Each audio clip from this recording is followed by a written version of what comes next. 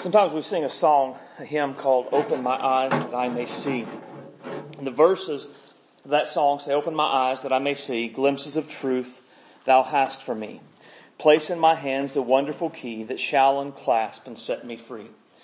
Open my ears that I may hear voices of truth thou sendest clear. And while the wave notes fall on my ear, everything false will disappear. Open my mouth and let me bear gladly the warm truth everywhere. Open my heart and let me prepare love with thy children thus to share." Now what I like about that song best is the desire it expresses. It desires basically three things. It desires to hear from God, a desire to get something from God's Word, and a desire to then share what it is that God has shown them from the Word, what God has spoken to them about. And I think about that song, I think every disciple of Jesus should have those same three desires. We should have a desire to get something from God's Word every time that we get into it, whether it's in our own personal study time or in Sunday school or when we gather for a regular church service. We should desire to hear God speak, to know that it's God guiding us and leading us in our life. And we should have a desire really to do something for God, to tell others what God has said, what Christ has done, what they can do to come to know Him as their Savior. Not only should we desire these things, we should be determined to experience them. Right? That we will do what it takes to experience these things in our lives. We see this sort of determination in Ezra tonight. So open your Bible to Ezra chapter 7. It's page 366 in your pew Bibles. And when you find that, I'm going to ask you to stand to honor the reading of God's Word.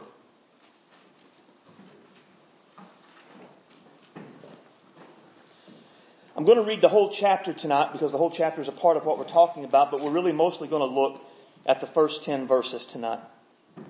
It says, "Now after these things, in the reign of Artaxerxes, king of Persia, Ezra, the son of Sariah, the son of Azariah, the son of Hilkiah, the son of Shallum, the son of Zadok, the son of Ahitub, the son of Amariah, the son of Azariah, the son of Merioth, the son of Zariah, the son of Uzi, the son of Buki, the son of Ashua, the son of Phinehas, the son of Eleazar, the son of Aaron, the chief priest. This Ezra came up from Babylon. He was a skilled scribe in the law of God, which the Lord God of Israel had given. And the king granted him all his requests, according to the hand of the Lord his God upon him. Some of the children of Israel, the Levites, the priests, the singers, the gatekeepers, the Nethinim, came up to Jerusalem in the 7th year of King Artaxerxes. And Ezra came to Jerusalem in the 5th month, which was the 7th year of the king. On the 1st day of the 1st month, he began his journey from Babylon. And on the 1st day of the 5th month, he came to Jerusalem according to the good hand of his God upon him. For Ezra had prepared his heart to seek the law of the Lord, to do it, and to teach statutes and ordinance in Israel. This is a copy of the letter that King Artaxerxes gave to Ezra the priest, the scribe, expert in the words and the commandments of the Lord and of his statutes to Israel. Artaxerxes, king of kings, to Ezra, the priest, a scribe of the law of God of heaven, perfect peace and so forth. I issue a decree that all those people of Israel and the priests and the Levites of my realm who volunteer to go up to Jerusalem may go with you. And whereas you are being sent by the king and his 7 counselors to inquire concerning Judah and Jerusalem with regard to the law of your God which is in your hand. And whereas you are to carry the silver and the gold which the king and his counselors have freely offered to the God of Israel whose dwelling is in Jerusalem. And whereas all the silver and gold that you may find in the province of Babylon, along with the freewill offerings of the people and the priests, are to be freely offered for the house of their God in Jerusalem. Now therefore be careful to buy with this money bulls and rams and lambs, with their grain offerings, their drink offerings, and offer them on the altar of the house of your God in Jerusalem. And whatever seems good to you and to your brethren to do with the rest of the silver and the gold, do it according to the will of your God. Also the articles that are given to you for the service of the house of your God, deliver in full before the God of Jerusalem. And whatever more may be needed for the house of your God, which you may have occasion to provide, pay for it from the king's treasury. And I, even I, Artaxerxes the king, issue a decree to all the treasurers who are in the region beyond the river, that whatever Ezra the priest, the scribe of the law of the God of heaven, may require of you, let it be done diligently, up to 100 talents of silver, 100 cores of wheat, 100 baths of wine, 100 baths of oil, and salt without prescribed limit. Whatever is commanded by the God of heaven, let it be diligently done for the house of the God of heaven, For why should there be wrath against this realm and against the king and his sons? Also we inform you that it shall not be lawful to impose tax, tribute, or custom on any of the priests, Levites, singers, gatekeepers, Nethinim, nor servants of the house of God. And you, Ezra, according to your God-given wisdom, set magistrates and judges who may judge all the people who are in the region beyond the river, and such as know the laws of your God, to teach those who do not know them. And whoever will not observe the law of your God and the law of the king, let judgment be executed speedily on him, whether it be death or banishment or confiscation of goods or imprisonment. Blessed is the Lord God of our fathers, who has put such a thing in this king's heart, to beautify the house of the Lord which is in Jerusalem. And he has extended mercy to me before the king and his counselors and before all the king's mighty princes. So I was encouraged as the hand of the Lord my God was upon me, and I gathered leading men of Israel to go up with me. The title of the message tonight is Determined. Let's pray. Our Father, we love you tonight. You are great and awesome. You are worthy of our praise and worthy of our devotion. We come tonight and we bow in your presence and we desire to meet with you. Father, we desire to know that as we have gathered in your name, we have sung your praise, and we're looking at your word, that you are here in our midst. Let your Holy Spirit come and let him open our hearts and give us ears to hear. That, Lord, we could take your word tonight, we would apply it to our lives, and we would begin to live it out. Let us be different because of what's happened in this place tonight. Fill me with your Spirit. Give me clarity of thought and clarity of speech. Use me, Father, to advance your kingdom, to help and encourage your people, God. Be present, be powerful, and just be with us in ways that we would know it was you. We ask in Jesus' mighty name. Amen. You may be seated. Now, the book of Ezra tells us the story of two returns from Babylonian captivity. The first is under Zerubbabel in chapters 1 through 6, which we just finished. It culminates in them basically getting the temple built. And the second return under Ezra, it is to kind of more or less to finish out the temple and to rebuild the spiritual condition of the people. Right? And that starts in chapter 7, what we're looking at tonight. Now, Ezra 7 begins by introducing us to Ezra, right? We're given several facts about him. In verses 1 through 5, we're told that he is of the lineage of Aaron. We're told in verse 6 that he is a skilled scribe in the law of God. And in verse 11, that he is an expert in all the words and all the commandments of the Lord. Now, what we know is that at some point, Ezra felt God leading him to go back to Jerusalem and, as I said, to rebuild the spiritual condition of the people. In order to do this, Ezra would need a lot of stuff. First and foremost, he would need the king's permission, right? Because the kings had absolute authority over their subjects, and for someone who was a conquered people to up and go back to the land that they were deported out of was a significant thing, and it would require the king's permission. But not only would it require the king's permission for Ezra to go back, it would require permission for other people to go back, for Ezra could not do it alone. There took other people to kind of get things going, to keep it moving. And it was going to require a significant amount of money and stuff in order to make this happen. Now we're told in verse 6 that the king granted Ezra all of his requests, which is significant. We read what the king wrote in verses 12 through 25, and the king gave a lot. There was all the people of Jerusalem that were Israelites that wanted to go back, they were free to. The Israelites that stayed were encouraged to give gold and silver and things to do that. The king had given stuff. He had opened up the treasuries in all of Babylon. So Ezra need go anywhere in Babylon, present that letter to any treasury, and they would give him anything he wanted up to the prescribed limits that were set by the king. Now, the king Artaxerxes is not in any way, shape, form, or fashion a follower of the Lord God of heaven. So why would that king, why would he allow this? Why would he do all of this? Now, we know from verse 27 and verse 28 that it was the Lord God who had put that in the king's heart to do all of those things. But something else that I noticed as I was studying the passage, and it's highlighted all throughout Ezra chapter 7, at the end of verse 6, it says, according to the hand of the Lord his God upon him. So the king granted all of Ezra's requests according to the hand of the Lord his God was upon him.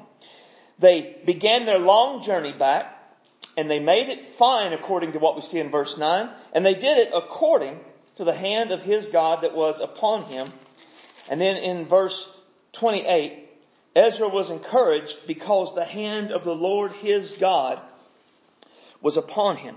Right? And really that is the key to all that's gone on with Ezra. Ezra's success in getting the letter and getting free and being able to have all of this stuff was the fact that the hand of his God was upon him. And that's the kind of the theme throughout this.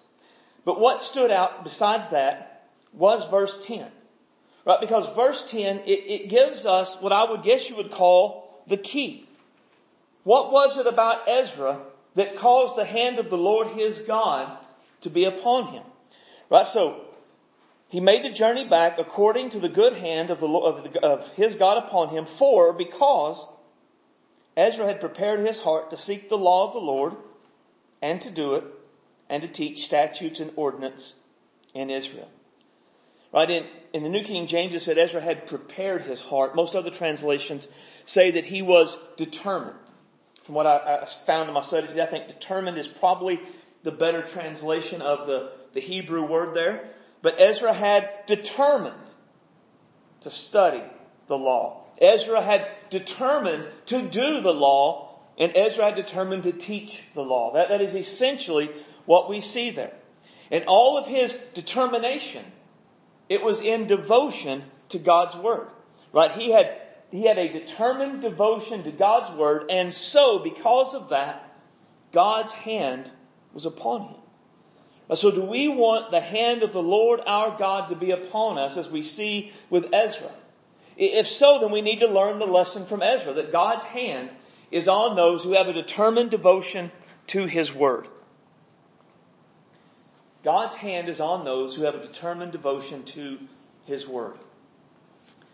God's hand was on everything Ezra had done and will continue to do throughout the rest of the book of Ezra and even into Nehemiah, because Ezra was determined to be devoted to God's Word. Now, I want the hand of the Lord my God to be upon me in every area of my life. I assume you come out on Wednesday night because you also want the hand of the Lord your God to be upon you in every area of your life. And what we learn is that there is a way. We can't make God put His hand upon us and bless us in these ways, but we can position ourselves, do certain things that make it far more likely the hand of the Lord our God will be upon us. And it's in having a determined devotion to His Word. Ezra 10, it gives us 3 ways to express a determined devotion to God's Word. Number 1, determined to study God's Word. Right? That's the first thing we see. Ezra had determined to seek the law of the Lord. He was determined to study God's Word. Right? He wanted to have more than a superficial knowledge of what God's Word had said. Now, again, in his day, to me, I think that it's important for us to see how much of a time-consuming sacrifice this was for Ezra. Right? Because Ezra likely did not have a copy of the Bible like we have. Right? He didn't have electronic devices that he could whip out 14 different translations on it. Right? There does seem, because Ezra is coming back with a copy of the law, so it does seem there was a copy of God's law in Babylon. But most likely that is the only copy there is. Right? And most likely, if it's like it was in other times, it is centrally located. Right? So for Ezra to go and study this one copy of God's law, he has to go wherever it is that the community has decided to keep it. He has to position himself there, and then he has to get into it, to memorize it, to study it, to, take notes or whatever it is that he was doing so that he would know what it was. Because he wanted to have more than a superficial knowledge of God's Word. And it says in verse 11 that he was an expert in the words of the commandments of the Lord and of the statutes to Israel. Now, to become an expert in God's Word, it took a significant amount of time.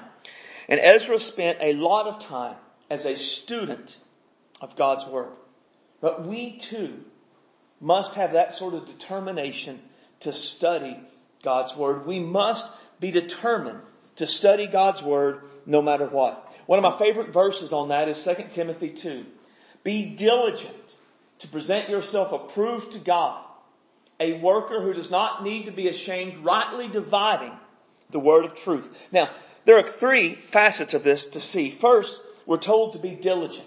Right? The picture there is work hard. In fact, some translations say work hard. Right? So the idea of be diligent there, it's not of a cursory examination. It's not a minute or two every day. It is putting forth significant effort so that we can rightly divide the Word, that we can understand what it means, and then we can explain it to others. Right? To further the idea that it's a lot of work, we're actually called workers. Right? So a worker. And the work in this case, it's not in sharing the gospel. The work in this case is not in, saving the lost, restoring the prodigals, healing broken hearts, and all of those other things that we've been talking about. The work in this case is being able to rightly divide the Word, being able to understand and apply it. So we are to be workers in doing this, and we're to do this so that we can properly understand it and properly explain it. Right? This is what Scripture, this is what God would expect out of us. This is what Jesus would expect out of us as His followers. This is more than reading a devotion. This is more than listening to a sermon. This is to consistently be in Scripture on your own, seeking to learn all that you can. And I do like the wording, because if we're going to be able to rightly divide the Word, to properly understand and explain, it is going to take a lot of work on our parts. Biblical knowledge and understanding, it does not come on accident. We don't just sort of drift our way through the Christian life and come up with a deep and an abiding knowledge of God's Word, be able to rightly divide it. We don't do it accidentally. Right? It's not just something that, whoa, I can't believe I know all that about the Bible. I just sort of absorbed it by sitting in church and by reading a devotion every couple of weeks. We don't get it like that. If we want to really know what God has said, to be able to rightly divide the Word, we have to put forth the effort. If we want God's hand to be upon us, we have to be students of the Word. If we are not consistent in our personal study of Scripture, we should not be surprised when God's hand is not upon our lives. D.L. Moody, one of my heroes of the faith, he wrote something about this that I like. He said, "I never saw a fruit-bearing Christian who was not a student of the Bible. If a man neglects his Bible, he may pray and ask God to use him in his work, but God cannot make use of him, for there is not much there for the Spirit to work upon." If we desire God to work in us and through us and for us, we have to have His Word in our heart. The only way to have His Word in our heart is to be diligent students of the Word. When we study God's Word, we should always also study it expectantly. Right? We are looking at the very words of God to us. We should come expecting that God will speak to us, that God will show us something from His Word, that every time we get in here, we are going to learn something we didn't know. We're going to be challenged in a way we didn't think, where that something in our life is going to be different because we are meeting with God in His Word. And in order to have that sort of an expectation, we should pray.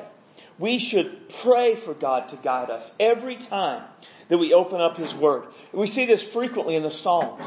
"Show me your ways, O Lord. Teach me your paths. Lead me in your truth and teach me, for you are the God of my salvation. On you I wait all the day long." David's prayer is for God to guide him in His truth. He wants God to direct him in his path, to show him what to do in his life. And he asks God to teach him. Now, one of the keys to teaching, it is to be open. It is to be humble. It is to be teachable. Right? And in fact, a few verses later, David expresses this very idea, the humble, that God guides in justice. The humble, He teaches in His way. Have you ever tried to teach someone and lo and behold, they already knew it all? Right? When we were in the Army, privates who come out of basic training, they're as dumb as a box of rocks. They honestly know very, very little about how to be a soldier. But because they've graduated from basic training and maybe gone to airborne school, they show up thinking that they have a lock on all of this and everybody ought to be learning from them. And it is nearly impossible to teach them anything until at some point they hurt themselves, humiliate themselves, or get into some massive trouble for doing something dumb. And all of it could have been prevented if they just listened to the soldiers that had been there longer than them, that knew what needed to be done. But in their pride, they could not be taught. And I think something like that can happen with us as we seek to study and learn about how to live for the Lord. Right? And it can happen, I think, in a number of ways. It can happen as we've been Christians a while. We've been Christians a while, maybe if we've had a consistent time of God's Word and we read through the Bible in a year and we've done it for several years, it's easy to think, well, I'm probably not going to learn anything because I've read the Bible through 15, 16, 17, 18 times. I know what it says. I'm not going to learn anything new. And when I come to the Bible with that attitude, chances are I'm right. I'm not going to learn anything. Right? Because God teaches the humble. He guides them in His way. Right? It can also happen, though, not because I think I know so much about the Word, but just because I think I know so much. Right? I know what I believe, and I know that what I believe is right. Now, I don't know what the Bible says, but I know that I'm right about what I believe. And I know that the way I live is the way I'm going to live, and it's right. I don't know what the Bible says about it, but I know that's what I believe, and that's how I'm going to live. And so very often we come with that attitude. And so we get nothing out of it. We don't grow, we aren't changed, we aren't challenged. And it's not because God isn't speaking, and it's not because the Word isn't living and active, it's because of our pride. Our pride blocks us from being able to receive anything from the Lord. But when we know that we need God, and we need His guidance, we need His leadership, then no matter how long we've been a Christian, no matter how many times we've read through the Word, we can always learn something new each and every time. If we want God's hand to be upon us in our lives, we must determine we're going to study His Word. And if we're going to study His Word, we must ensure that we have teachable hearts. Our hearts must be attentive to His Word and to His Spirit. One of my favorite preachers of days gone by was a man by the name of John Stott. And he made two statements about the importance of Scripture in our lives that are significant. He says, it is made plain throughout Scripture that the health of God's people depend on their attentiveness to His Word. Right? Our spiritual health, not just as a church, but as individual Christians, it is dependent on our attentiveness, our ability to hear and learn from God's Word. Because the moment we start to not hear from this, we start to drift from this. Spiritual health declines. And the other one is just for the church in general, but it says a deaf church is a dead church. And that is an unalterable principle, he says. I think it's true. A lot of times when you find churches that die, they die because of pride. They've got to the place where they no longer can hear and learn and apply and change because of what is seen in God's Word. They know it all, they live it all, they've got it all. And if you want to be at all like they are, just do what they do, live like they live, talk like they talk. And I can almost promise you, when you find a church filled with people like that, you find a church that is on its deathbed. And before long will be an empty building or a museum. We must be people that are attentive to God's Word. So what do you expect when you open up God's Word? What do you expect when you come to church? Do you expect that God will speak to you? Do you open the Bible expecting God to use His Word to make you more like Jesus? And if not, why not? I believe we should. I believe as disciples of Jesus who are filled with the Spirit of the living God, who is the teacher who guides us into all truth, Jesus says. Every time we open the Word, God will speak if we have the right attitude. So God's hand is on those who have a determined devotion to His Word. And a determined devotion to the Word is seen as we study God's Word. Secondly, determined to obey God's Word. Right? And that's what we see with Ezra. Ezra determined to seek the law and to do it. Whatever God's Word said, that's what Ezra was going to do. If it said to do this, Ezra was going to do it. If it said to not do this, Ezra was not going to do it. He didn't set any limits on it. And I think we can see that he didn't set any limits on it by the fact he moved from Babylon to Jerusalem. Right? Because I don't know what he did in Babylon. I have no idea. But I think I can say with certainty that his life in Babylon was easier than his life in Jerusalem was going to be. Right? Because to get from Babylon to Jerusalem, it was a long walk. I mean, they had a several-month journey to get there. I've never walked anywhere for 4 months, but I'm going to guess that is a difficult thing to do. Then when he got there, he was going to find difficult work to stir up the people, to get things going. Opposition he would face. None of those things would be going on in Babylon. So there was a determination that whatever God said, that's what he was going to do. And I think probably we would say from God's word, he learned that the people of God were meant to be in Jerusalem, the city of David. So he determined to do what needed to be done for there. He was going to do more than read God's word. He was going to live it. And that also is the example for us, that we are meant to obey God's word, to do what it says. Now, a sad fact of the world that we live in today is that when many people hear the idea or the teaching or preaching about being obedient to God's word, the first word that comes into their mind is legalism. Right? For many in our church, in our world today, not our church, so I didn't mean it like that. Many in the church today, obedience is a synonym for legalism. If you begin to say, thus says the word of God, so you ought to do it, what you're saying is, I'm a legalist. Be this way so you can earn your righteousness from God.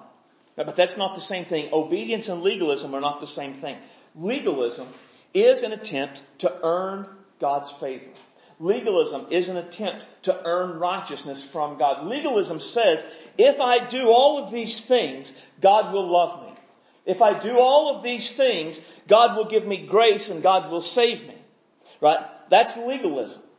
And Scripture teaches that legalism actually separates us from Jesus. Because Scripture teaches that salvation is by grace alone, through faith alone, in Christ alone. Legalism is completely contrary to salvation by grace through faith in Christ. But obedience is not legalism. Obedience doesn't say, I'm going to do this to earn God's favor. Obedience says, I have received God's favor, so this is how I'm going to live. Obedience doesn't say, well, I'm going to do this so God will save me. Obedience says, God has saved me, so I'm going to do this. I'm going to live for Him. Obedience doesn't say, I'm going to do this so God will love me. Obedience says, God loves me, and I love Him, so I'm going to obey. Right? And Jesus, better than anyone, connects the idea of obedience to love in a way that is clear. You know, a lot of times in Scripture, some things are hard to understand, but Jesus' words in John 14, they're not. I mean, look at what He says. If you love me, keep my commandments. I mean, that is a simple, succinct sentence. If you love me, what do? Sing songs, tell the world, make Facebook posts, share this one picture, or do you obey Him? Well, Jesus says that that's what you do. You obey Him. He goes on. He who has my commandments and keeps them, it's he who loves me. Again, that's significant. Who are the people? You look at the world and you say, how do we know who loves Jesus? Well, according to Jesus, the people that love Him, it's not the people that say I love Him and do whatever they want to do in their lives. It's not necessarily the people that give the best testimonies. It's not necessarily the people that go on TV or are famous. The people who love Jesus, according to Jesus, are those who has His commandments and keeps them. The end. If we love Jesus, we keep His commandments. That's what He says. Those are the ones who loves Him. Now, we say, well, is that saying that if I don't keep His commandments, that I don't love Jesus no matter what I feel or what I say? Well, Jesus makes it awkward because He says yes. If anyone loves me, he will keep my commandments. So if I love Him, what will I do? I will keep His commandments. Father will love Him, will come to Him, make our home with Him. But here's this part. He who does not love me does not keep my words. So what if I stand up and I give this big weepy testimony about how great Jesus is and all that He means to me, and then I leave church and I live how I want to live and don't care about what He says or what the Word says or how He has determined I'm supposed to live? Do I love Him? Not according to Jesus. Not according to Jesus, I don't. Those who do not obey do not love Him. And that's not my interpretation. That's just the plain reading of what Jesus Himself says. And so our desire to obey God's Word isn't based upon our need to make ourselves righteous. It isn't based upon our need to earn God's favor. It's because He loves me and I love Him. And I do all that I do because I love Him. And if we miss this aspect of what it is to be obedient to God's Word, we are going to really miss a lot. Because if we come to the Bible and we see it as this rule book, and we have to find this 10 checklist to follow, these 10 things to do, to be righteous, to be good, to be loved, to experience grace. If we come to it in that way, the Bible becomes a book of burdens. I mean, how many of us know that the things that we have to do, we end up hating doing? But the things that we love to do are a joy to us in our lives.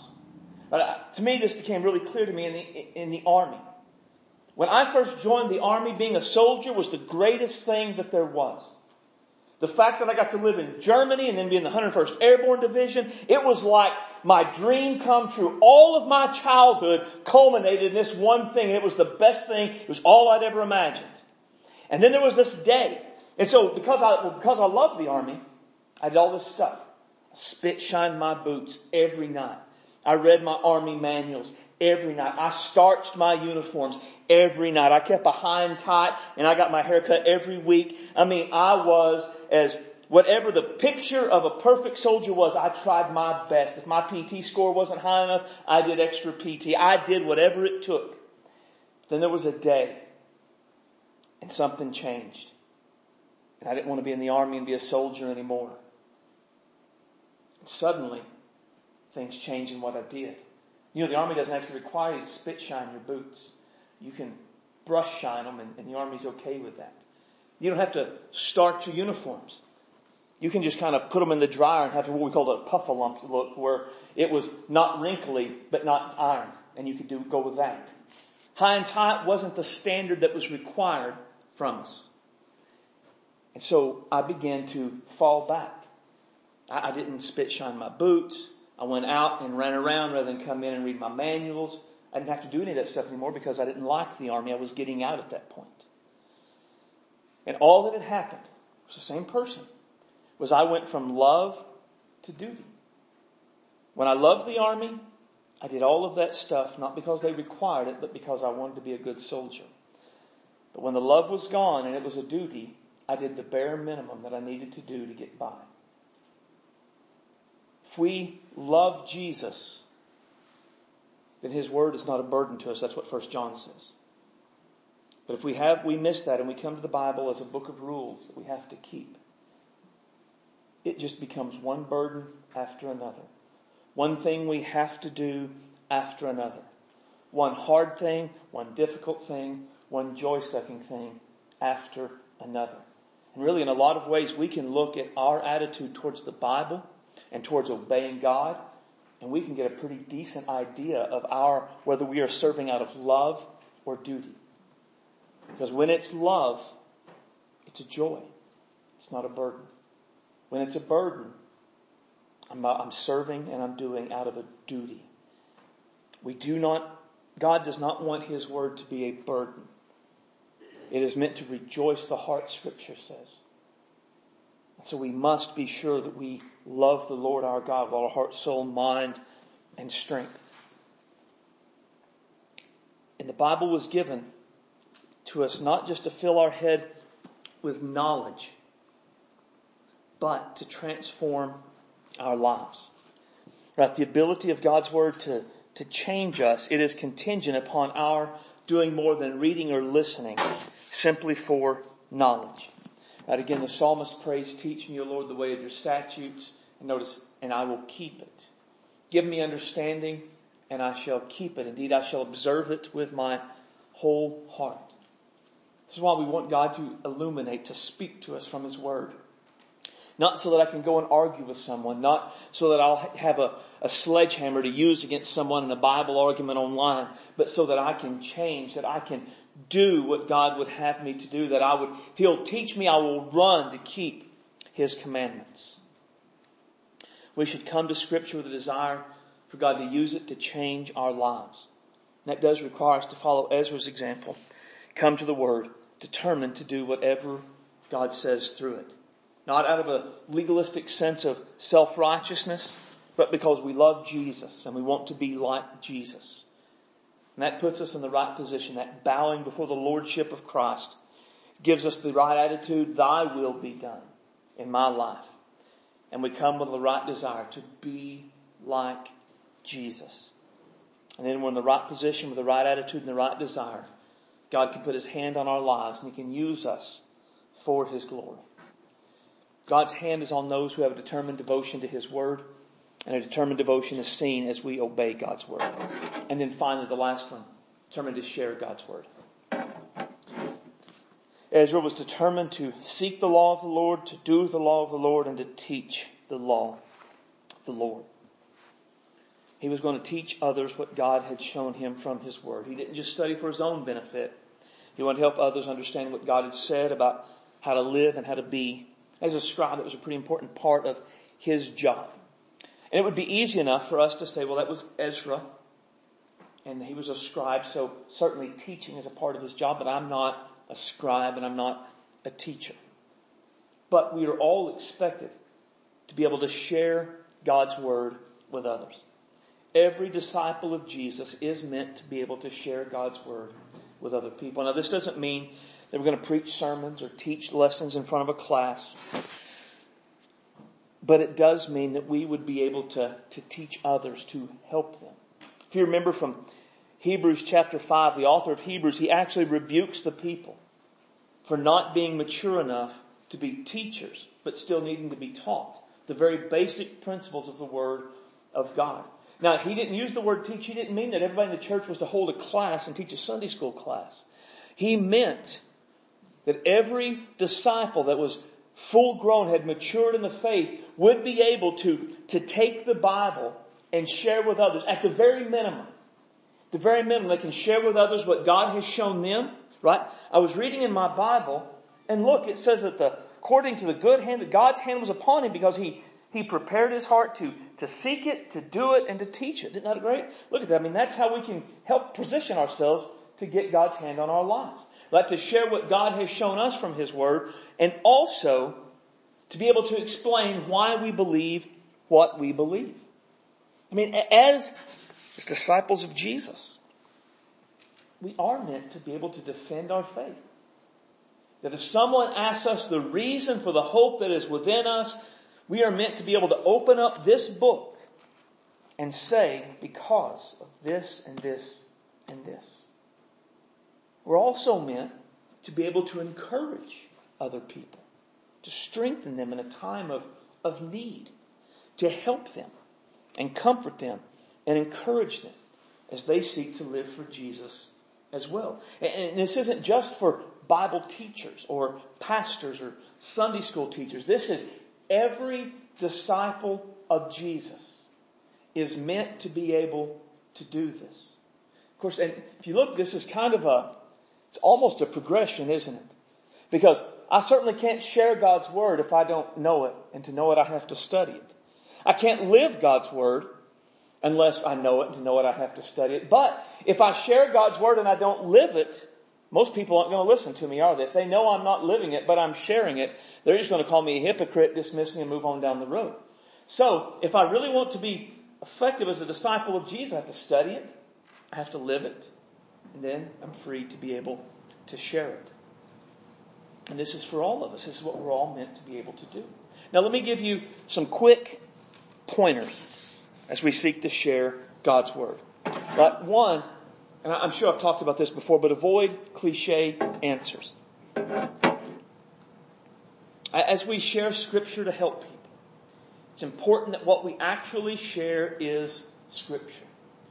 Too often, what people share are spiritual sounding cliches and not actually Scripture. And in some cases, these cliches can actually make things worse for the person we're trying to help. So some examples. God will never give you more than you can handle. Is that a true statement?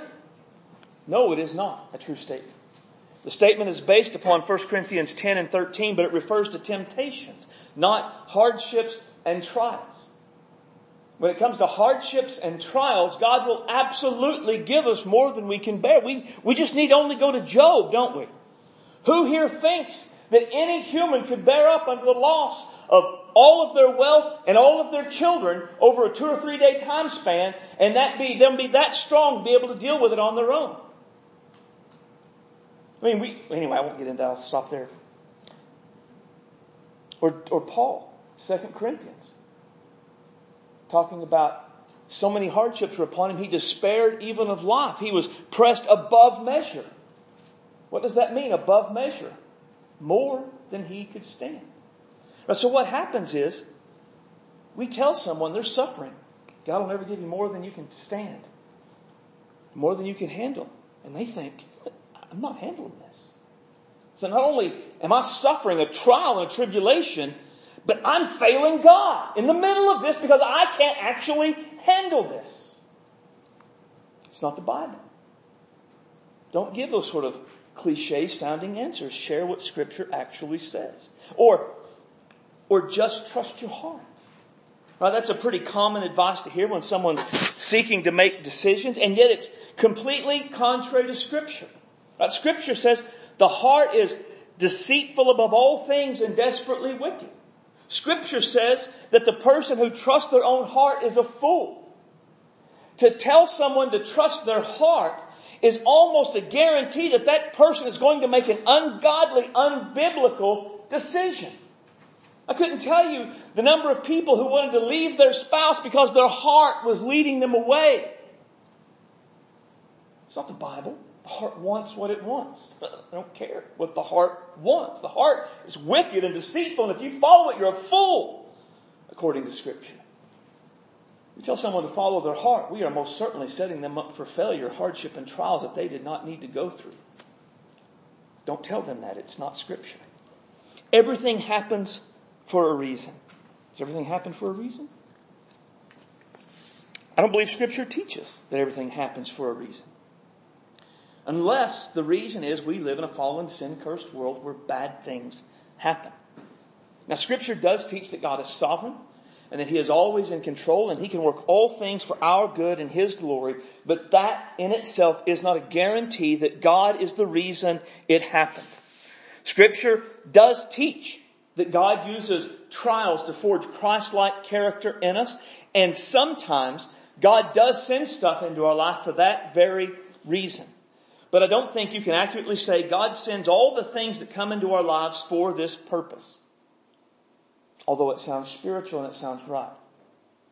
Because if you say God sends all of these things into our lives, this is the purpose for all of it, then what you have is God ordaining the molestation of children, the rape of women, and any number of other horrific accidents, all for His glory and for the good of the person who experienced it. Now, Scripture does teach that God can work through the most horrific incident, and He can bring good out of it. Good for the person, good for His kingdom. But that doesn't make Him the reason behind it. That makes Him greater than our circumstances. Telling someone there's always a reason does not help. And often it makes matters worse because it's not truth. It's not Scripture. And then a final one, and we'll move on and be through. And this is one that's a particular pet peeve of mine. God made Adam and Eve, not Adam and Steve. I know I've used that before. But I use this cliche to represent all the sayings that Christians have that sort of insult those enslaved to sin. There's more. We can talk about shack-up honeys or any number of things along those lines. Why is somebody going to buy the cow if they're getting the milk for free? All of those sort of things. And what they are is they're derogatory. They're insulting to the person that's enslaved by the sin. And it doesn't help them. I mean, no one that's enslaved to this sort of sin hears that and goes, oh, man, God loves me and I know there's a way out now. Instead, they get insulted.